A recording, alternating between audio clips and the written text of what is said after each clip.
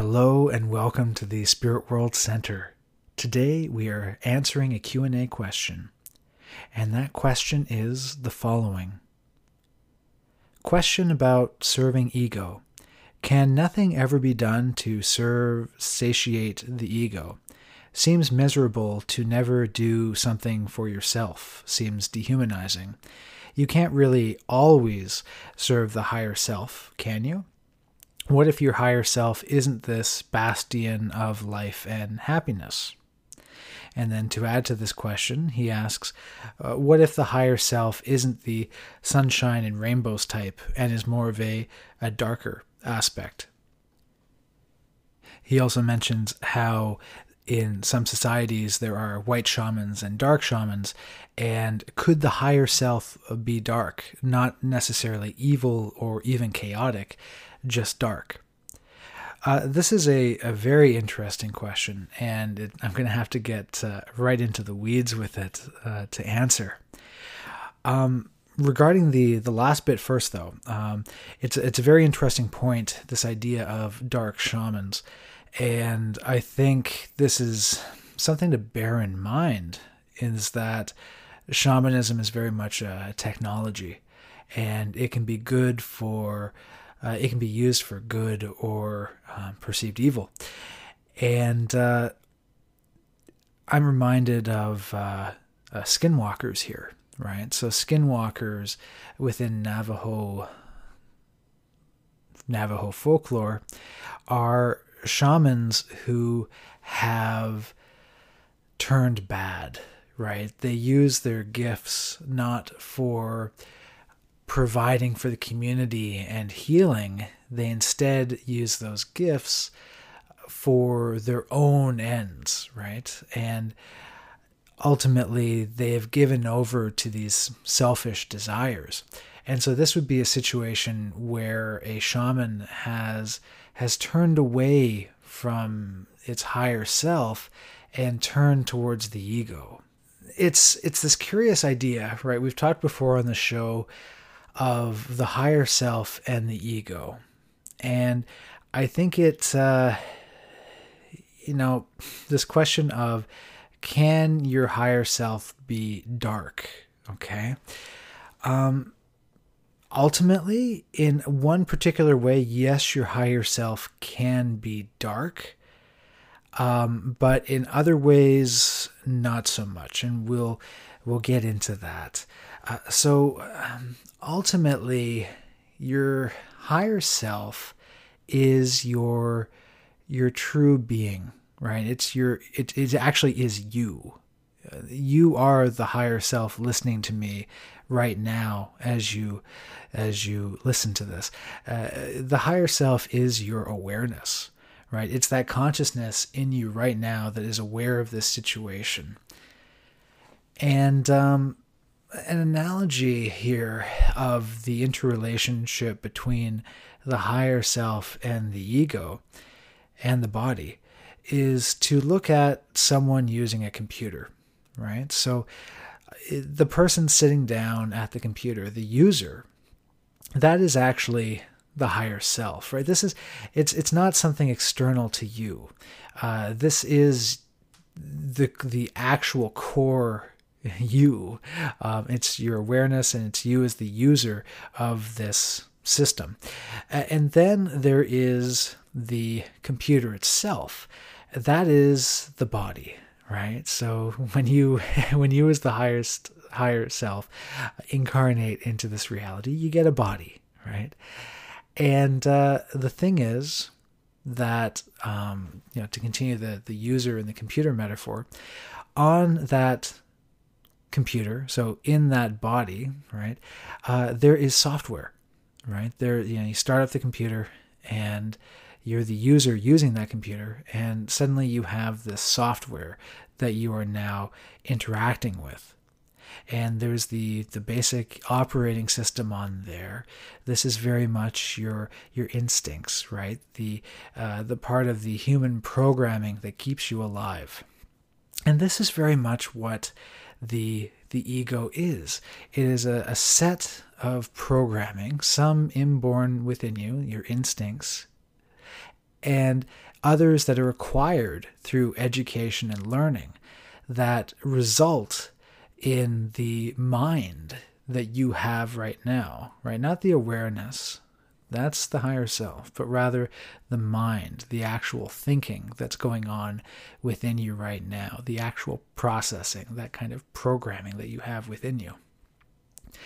And ultimately, right, due to trauma, that can be pretty skewed, or it can be pretty benevolent and very useful for you in achieving your aims.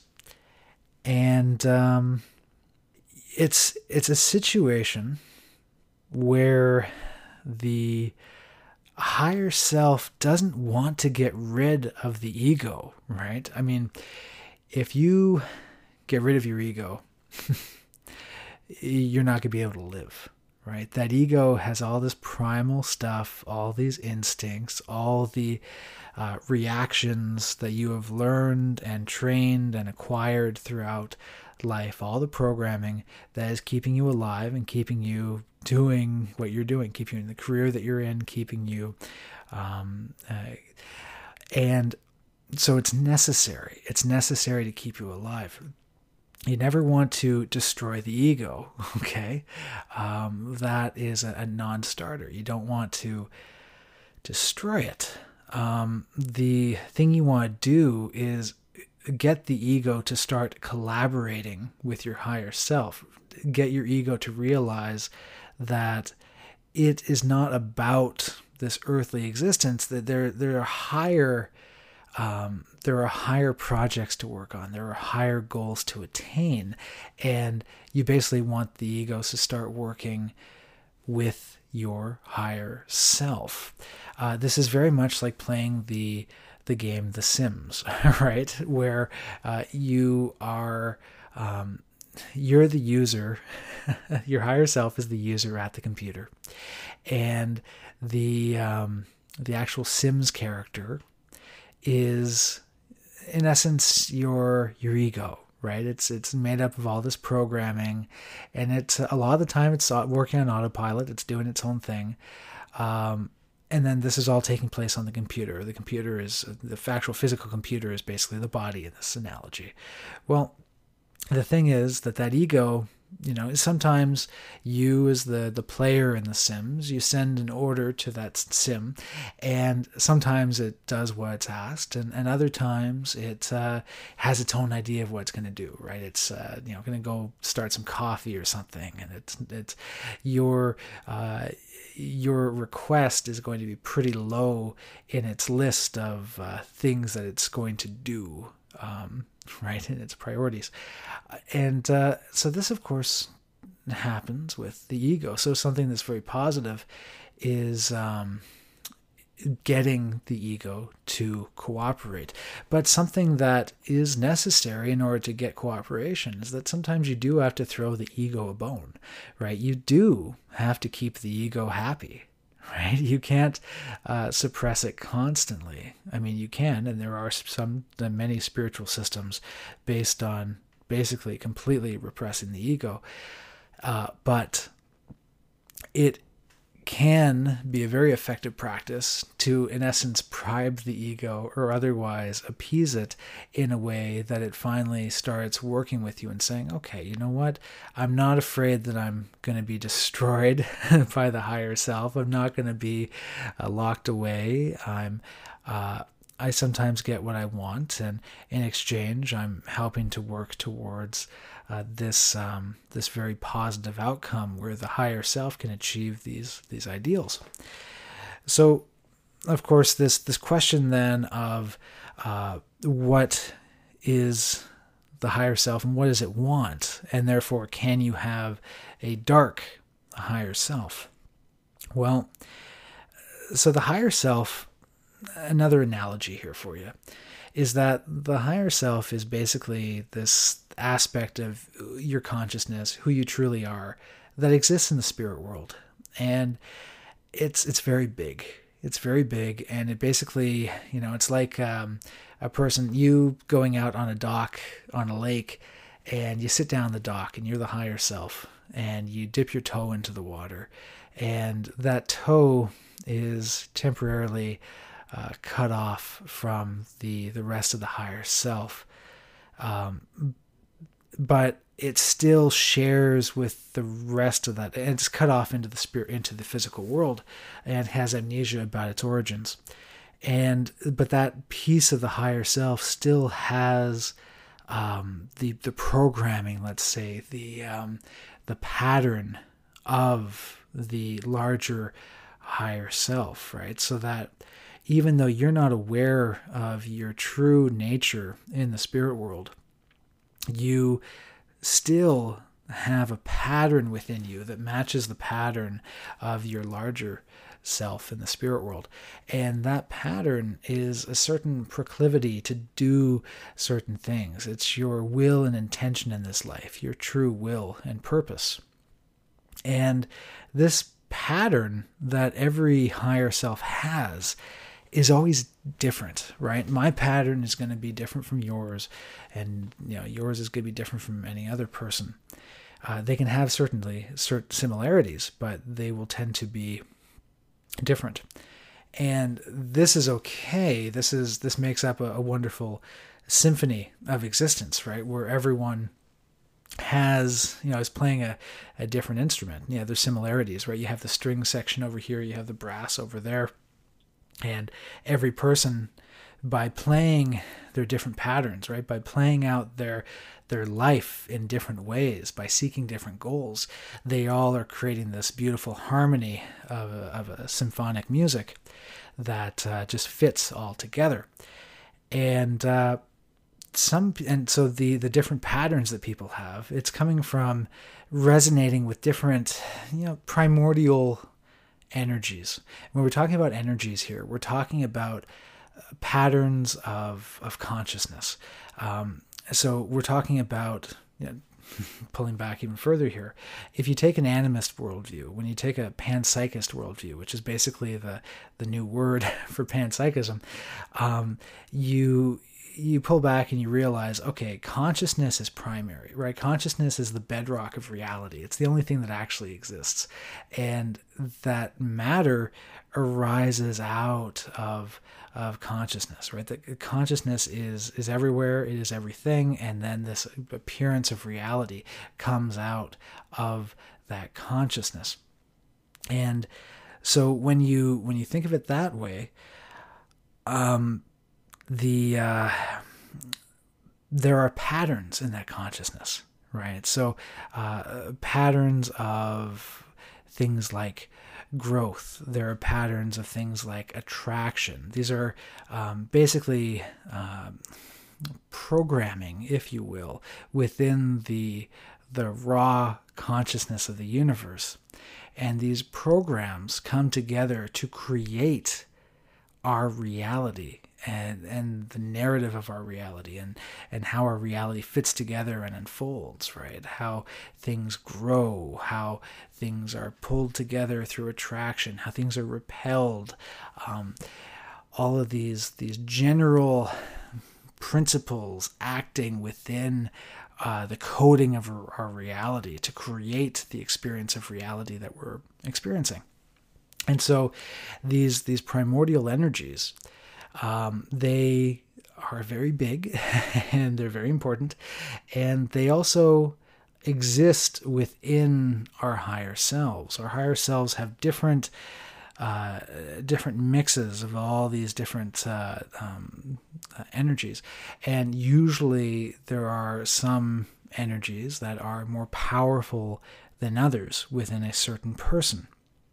And this will then explain why that person does certain things when they're incarnated, right? Because they are acting on the pattern of their higher self, that is their meaning in life, and they're intuitively following that and acting in a way that fulfills the will and the goals of their higher self.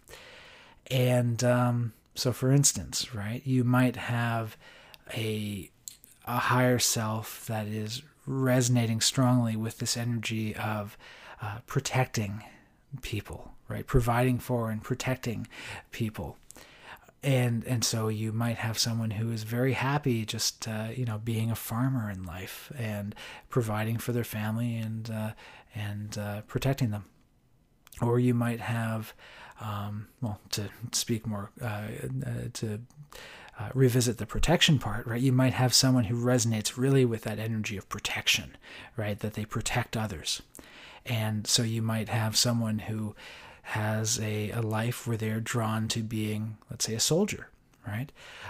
You also might have someone who is very much about helping heal others, right? This kind of this healing function, which you can see built into the structure of reality, right? And so this energy, once again, can be manifesting through someone's higher self, and that person can become the shaman, it can become the healer, this type of thing.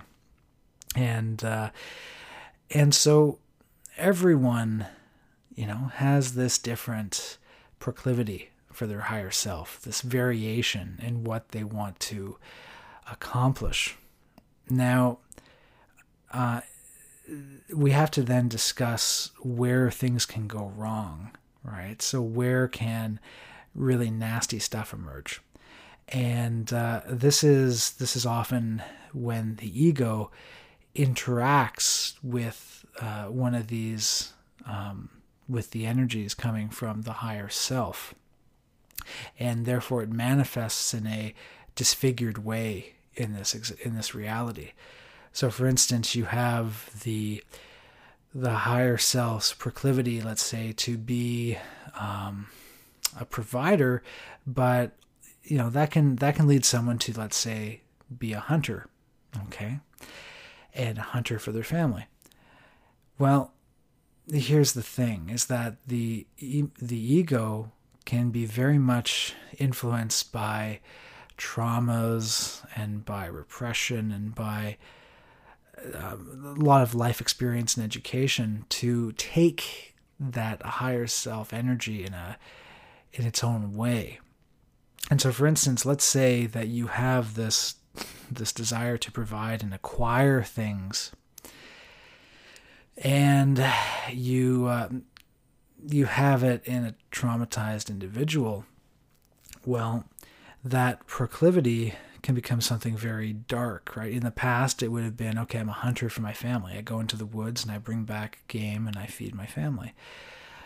But if that is morphed by the ego into, okay, well, I provide for myself, and also I'm to have trauma in a way where it can basically lead that person to hunt something that is not game, and such as a serial killer. That can lead to very dark outcomes where the ego has taken what would, in better situations, lead someone to be a hunter for their family and lead them to be a serial killer for themselves. It can disfigure and transform something that would be light into something that's dark. And another example would be, you have someone who is a protector for a community. And, as in, they have a higher self that leads them to want to protect those around them. And so you then have an individual who is resonating with that energy, right? The will in this life to protect others.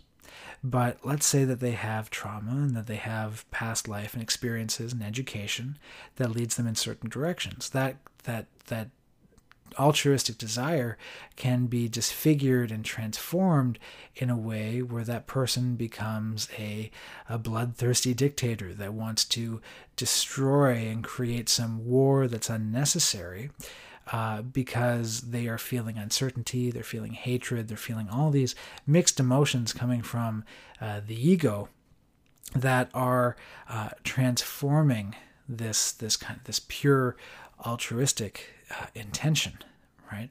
And so once again, it's this something that was light can become disfigured and transformed into something terrible.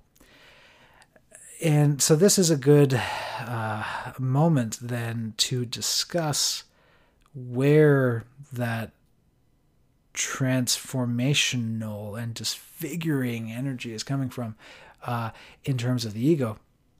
And it's very much coming from the fact that the higher self has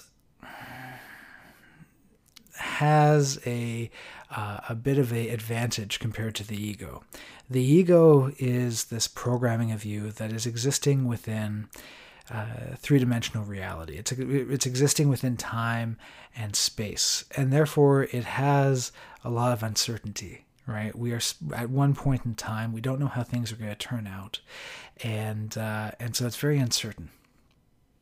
Now, the higher self, it has access at a very deep intuitive level to a certainty, and that certainty is you are consciousness.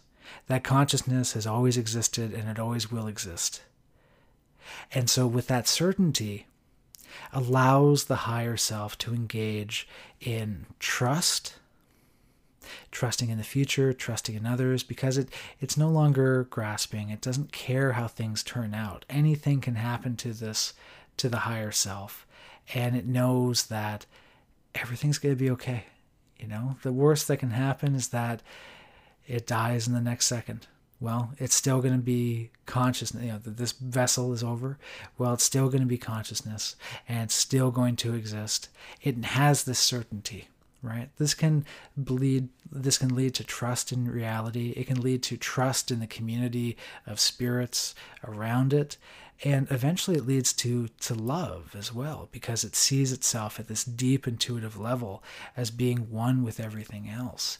And when you are one with everything else, right, when you see that consciousness elsewhere and you know that that's the same consciousness within you, it allows for empathy, and it allows for a deep love between all things. So at the higher self level, deep down, intuitively, when it knows that. And you can unlock that by tapping into that higher self. And of course, at the ego level, it doesn't have that certainty. It has uncertainty, and uncertainty brings about all these secondary energies. Right? They aren't these primordial energies, but they are these things that are transformed by the ego, and things like jealousy and hatred, all these very nasty emotions. And so this is a long way of saying that when it comes to particularly dark emotions, right, things like hatred and the desire to murder someone. These are things that are not going to be coming from your higher self, right? Your higher self, an easy way to tell if something is coming from your higher self or not, or from the ego, is whether it is coming from a place of trust, or if it's coming from a place of uncertainty. Okay. And, trust, of course, leads to things like love and compassion and all this, while as uncertainty can lead to the negative emotions that people have.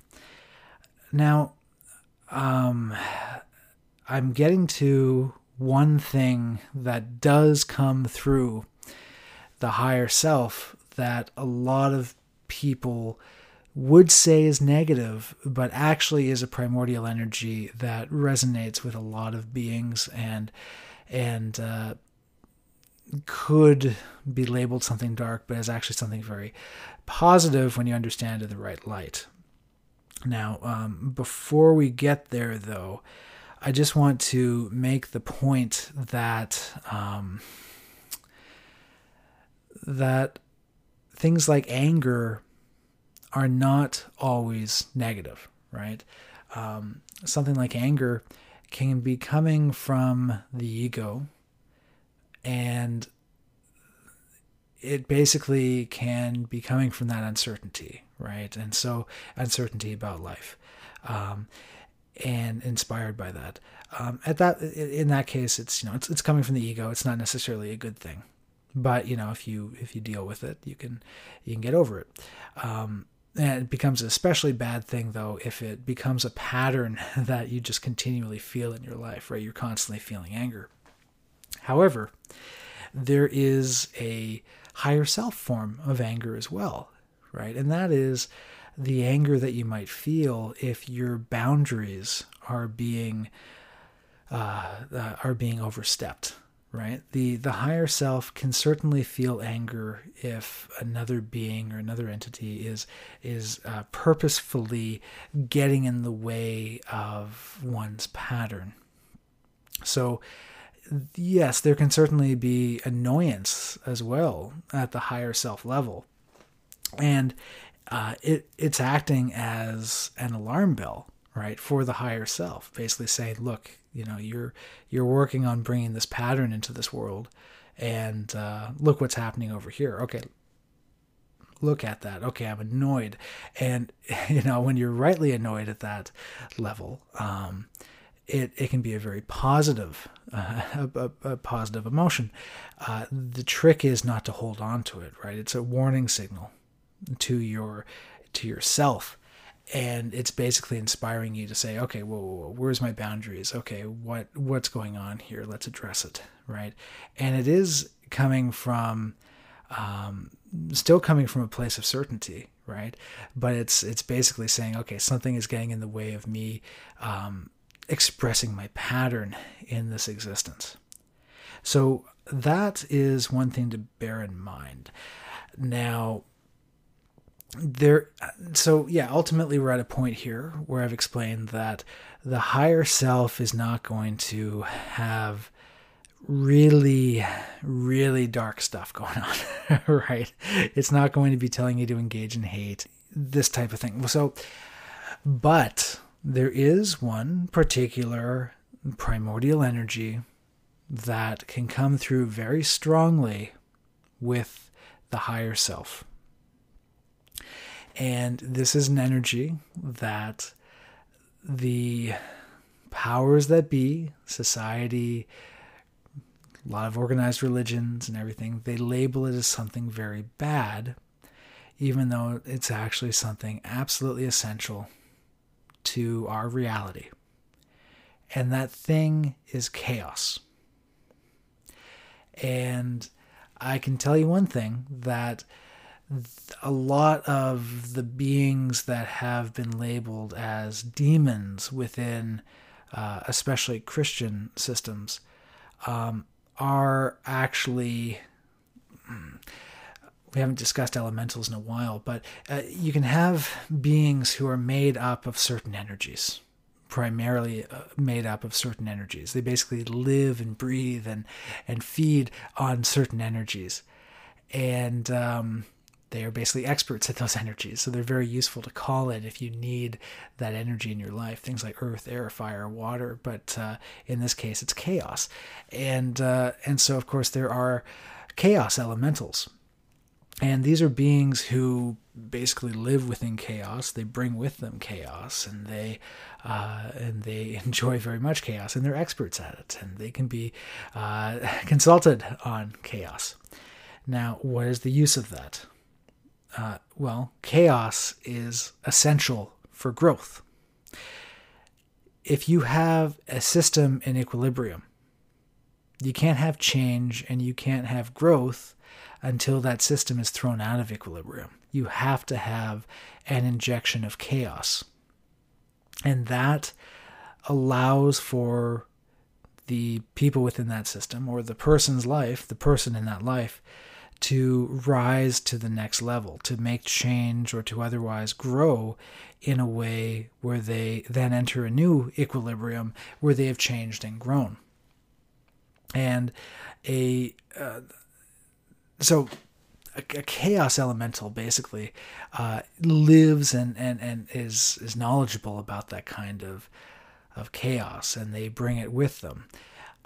This type of being is very commonly labeled as a demon within certain systems.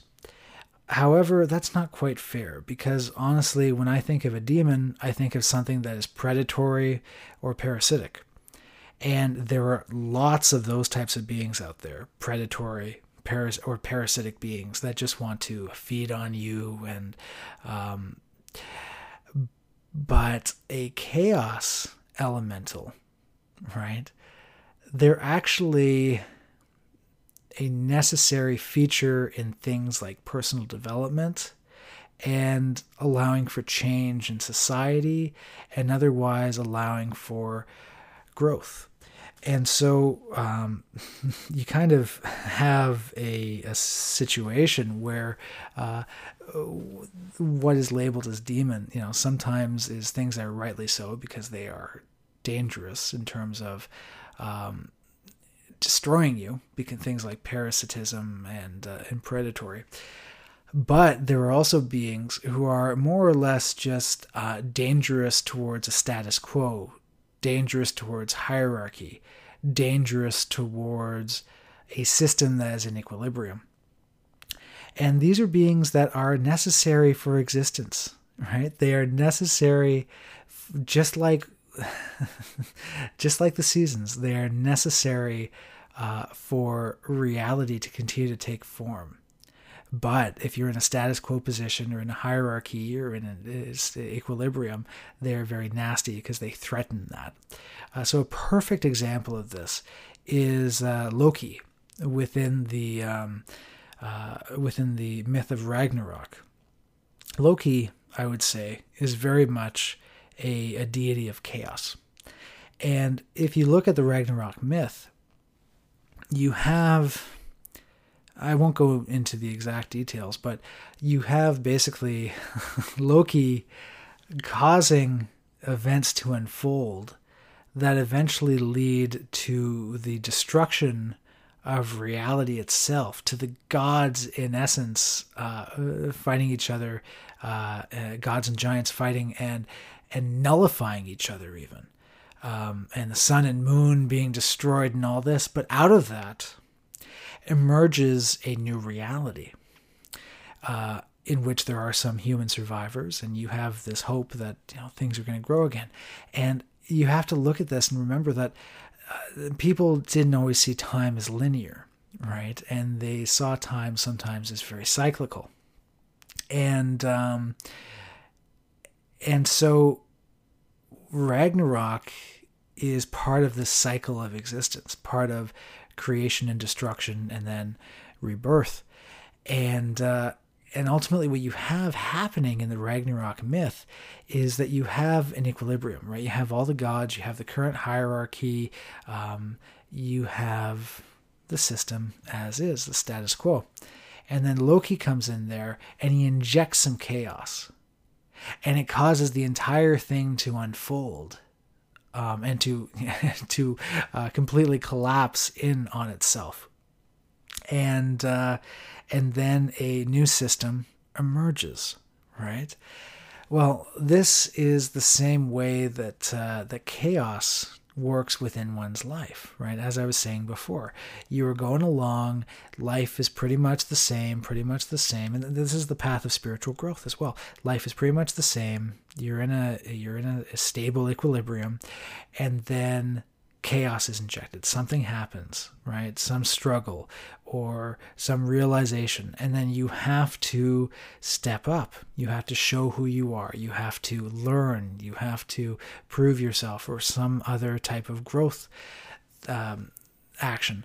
And then after that, you have arisen to a new equilibrium at a higher level of development. Right, but you needed that injection of chaos to destroy the old order so that you could then rise to your next level. This is the usefulness of chaos. Okay, so now chaos existing as this primordial spiritual energy that is all about ripping apart hierarchies so that growth and change can happen.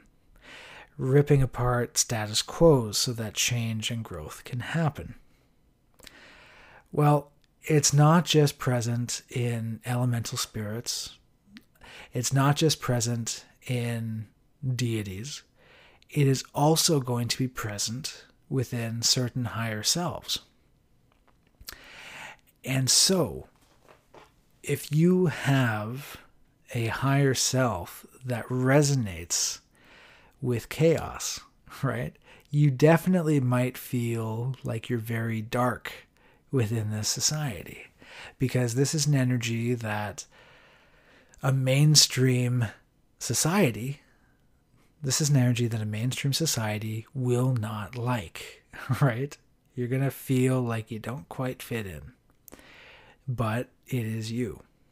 And there are positive ways, because it is a positive energy. There are many positive ways to channel that and funnel it, even if it will lead you to never be truly understood by society. So I would say, yeah, in short, after this long discussion, I would say that, shamanism is a technology, and you can have shamans who do very dark things, and you can have shamans that do good things. And often the divide there will be that the ones who are doing bad things are acting on their ego, which is coming from uncertainty, and which is coming from being cut off from who they truly are, and the certainty that comes from knowing that they are an immortal consciousness and being really hooked into that knowledge, right? I mean, if you're a skinwalker, why do you have to take revenge on your neighbors if you know that you're an immortal consciousness and you know this at a very deep level, right? It's coming from the fact that you are getting so attached to this reality, and this is something that the ego does. While as a shaman who is focusing on healing and all this, they're very much would be more connected with their higher self.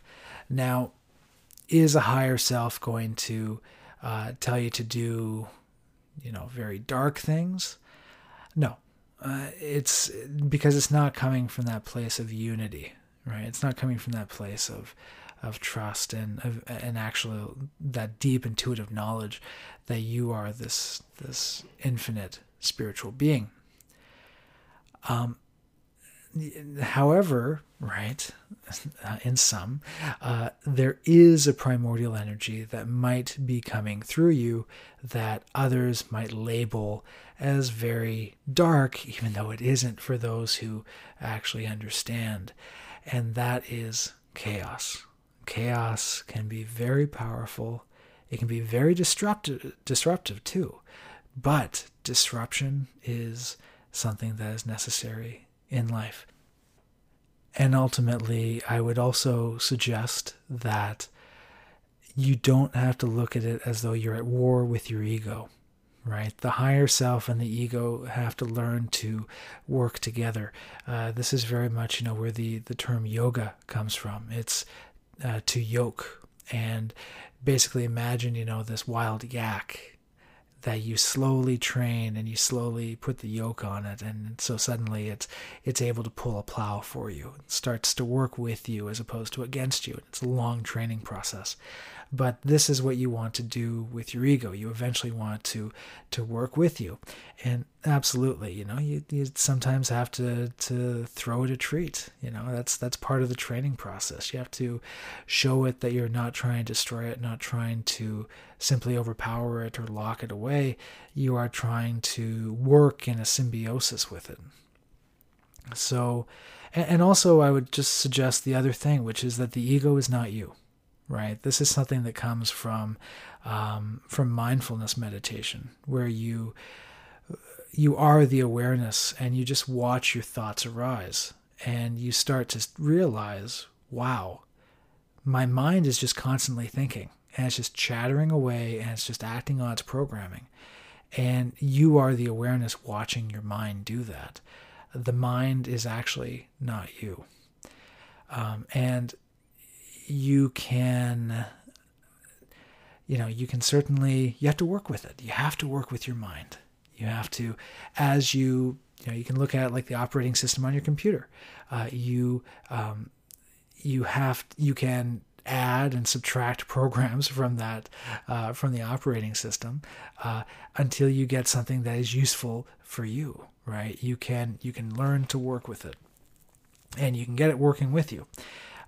It's not your enemy. It is a very powerful and useful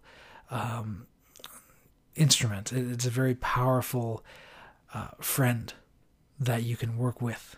So you don't have to look at it as overcoming it, right?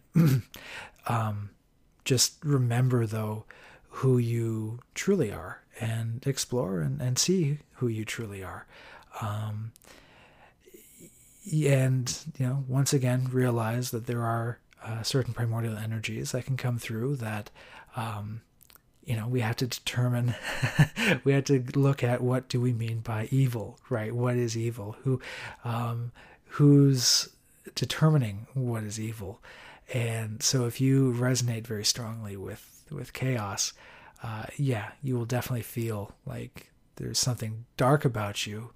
But in fact, you're resonating with a very useful property, very useful program that helps generate reality itself. That is a primordial energy that is essential in the programming of reality. So that was a very long answer. I hope that I helped out. Everybody, talk to you later. Lots of love and light. May you find certainty in your life, and I'll talk to y'all later. Bye bye.